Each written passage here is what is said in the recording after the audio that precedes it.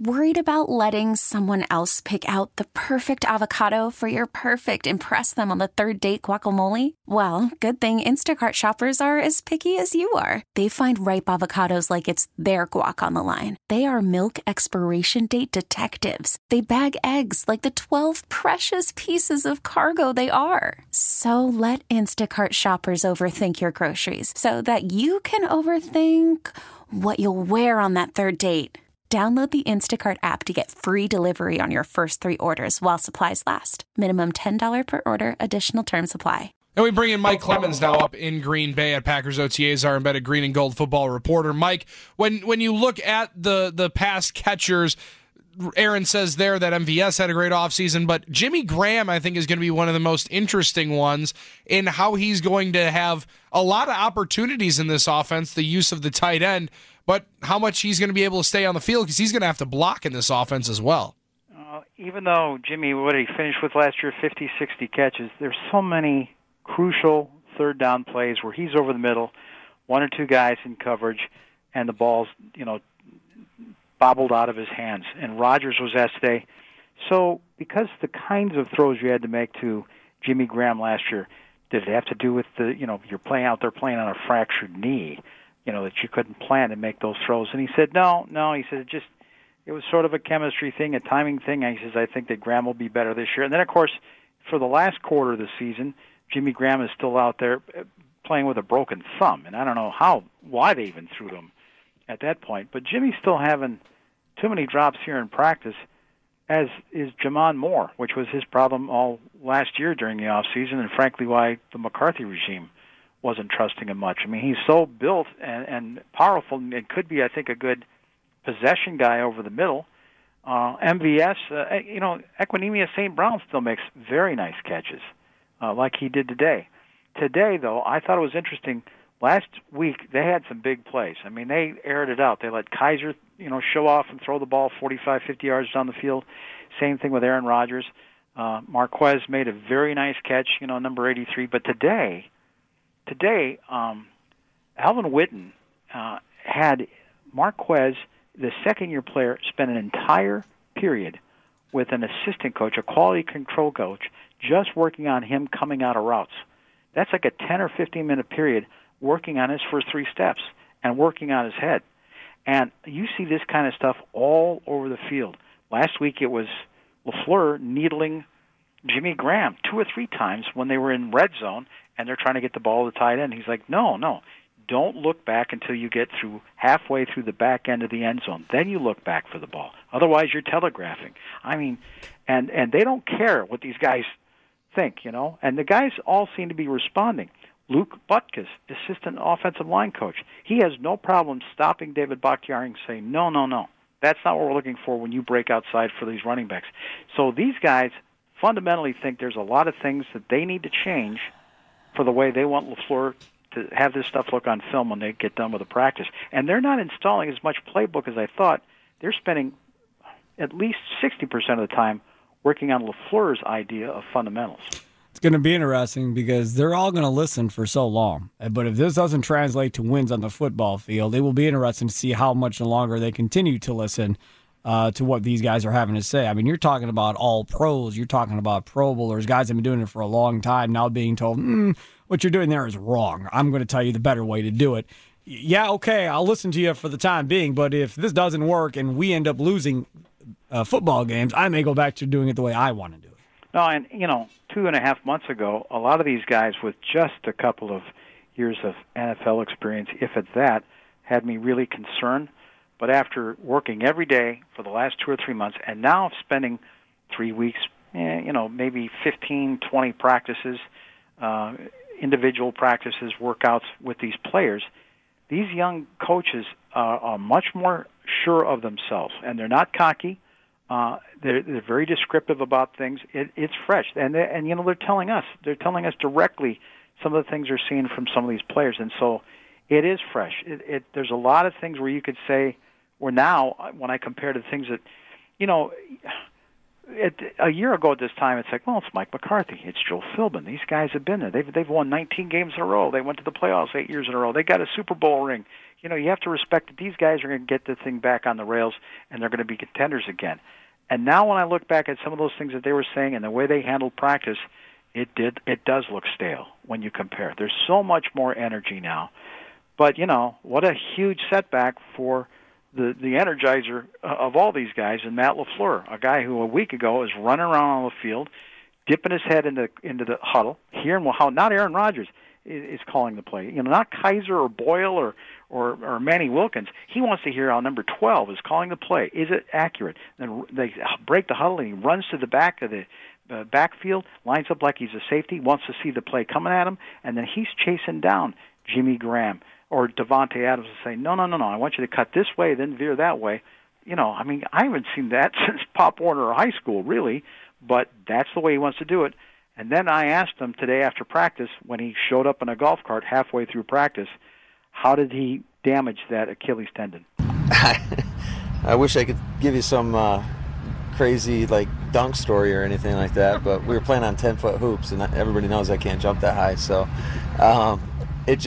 I missed a shot, and I went for a rebound, and as soon as I made that explosive movement that I was talking about, it felt like somebody kicked me, and there was nobody behind me. So I had a pretty good idea of what it was right away.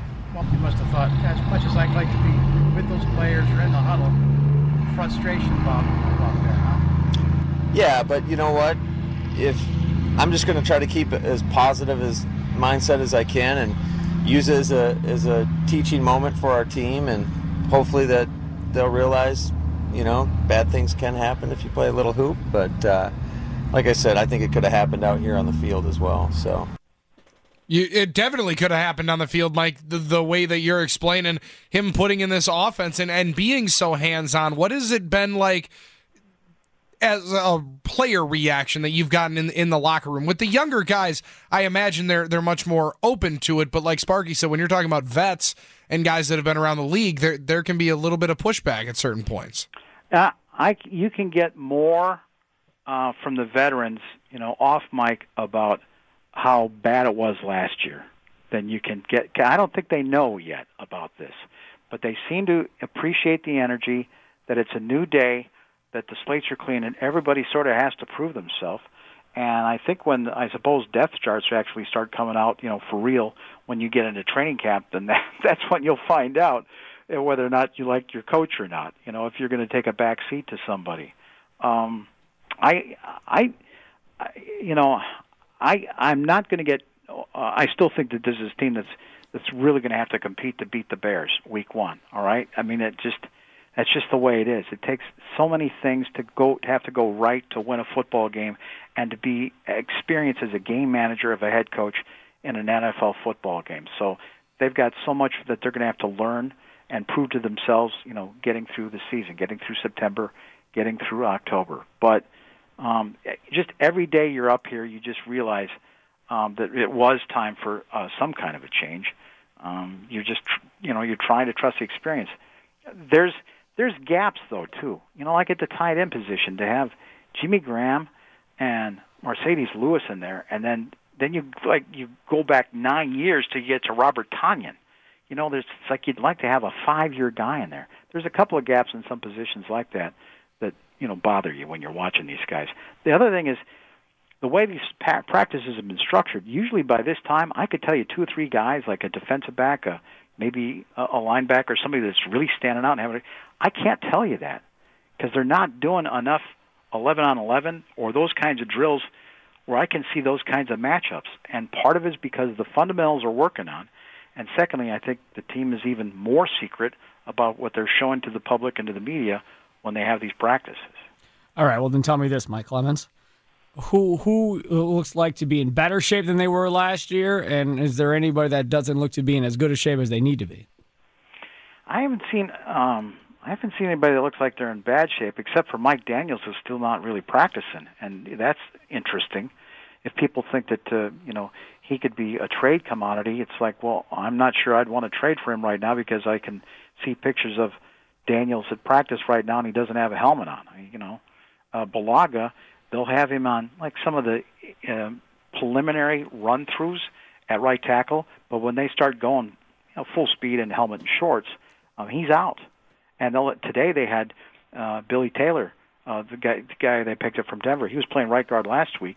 Now he kicked out to right tackle. They want to see what he looks like at tackle, as opposed to Spriggs. So, Balaga's not 100%, and they don't have to play till September. But those are the kinds of things that make you go, Tell me this, Mike Clemens.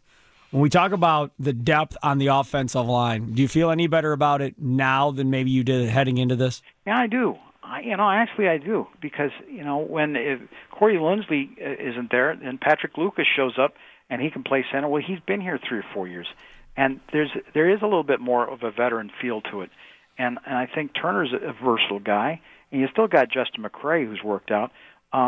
The big question this team still needs to answer is who's Bakhtiari's backup at left tackle. Remember, he was banged up, but if Rodgers was going to play that Jets game, boy, he went through the whole game. And as soon as Rodgers left that 31-zip blowout against the Lions, they took Bakhtiari out, and that didn't help Deshaun Kaiser at all. Mike, what about the 2 first-round picks, Darnell Savage and Rashawn Gary?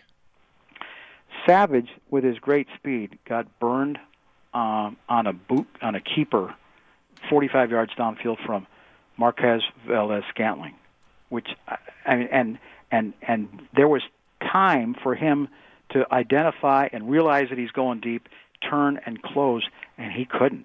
So I don't know if the good news is that MVS 83 is faster than your first round pick, or what. But that's the big thumbs down against him. But Aaron said today he thinks that Savage is doing fine, making progress, etc.